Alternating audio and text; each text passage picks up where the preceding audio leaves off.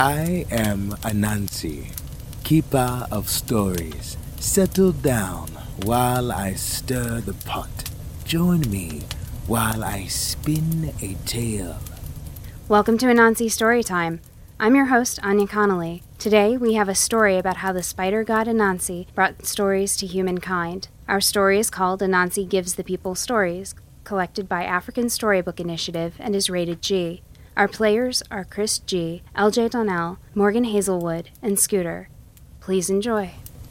Come, sit, listen. I once heard a story that started like this. Long, long ago, the sky god Naomi kept all stories locked in a wooden box high in the sky. His son was the spider god, Kwaku Anansi. He had a wife, Iso, and a baby who would cry all night because Anansi had no stories to tell. Clever Anansi. Our child cries and cries for want of a story. Surely there is a way for you to help? I shall speak with my father. Anansi spun long thread and climbed up his sticky thread all the way to heaven. Father, can I have the stories, please? Oh, those are very expensive stories. You wouldn't be able to pay for them, little spider. How much do the stories cost? You'll have to bring me 3 rare and fierce animals. The leopard, with sharp teeth like spears, the hornets that sting people, and the snake that swallows people whole. Naomi thought his stories were quite safe, so Anansi climbed slowly down his sticky thread to the earth. He thought, and he came up with a plan. He dug a deep hole, covered it with branches and dirt so it was hidden, and he went home for supper. In the morning, sure enough, the leopard had fallen into his pit. He was furiously scratching at the side of the pit, but he couldn't get out. Oh, let me help you, my dear friend. Just lie down on these sticks and I'll pull you out.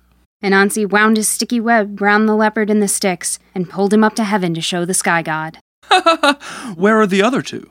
So Anansi went back down to earth to get the second creature. He thought, and he came up with a plan. He took a gourd full of water and went to the tree where the hornets lived.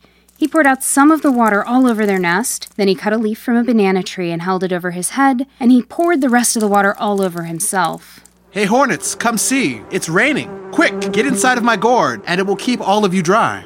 Hornets don't like to get wet, so they all flew into Anansi's gourd. Then Anansi quickly spun a web across the opening so the hornets couldn't get out, no matter how much they buzzed. He carried them up to heaven and showed them to the sky god.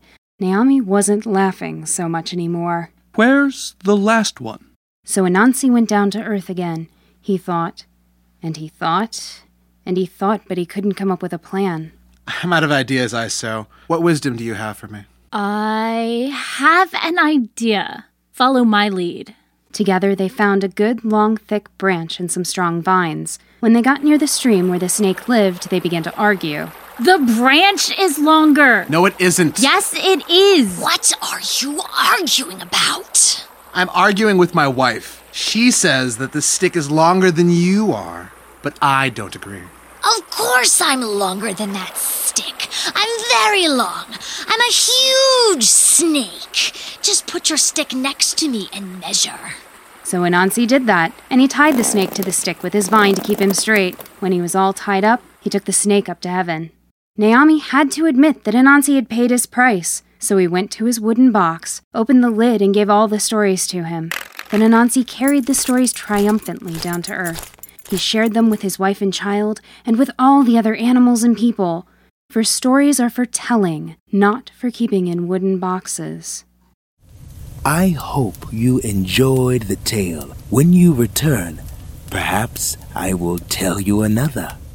The tale of Anansi Gives the People Stories was reinterpreted by Scooter. For more information on Anansi Storytime, visit us at anansistorytime.com. Follow us on Twitter at Anansi Storytime, and like us on Facebook at facebook.com/Anansi Storytime. Thank you for listening.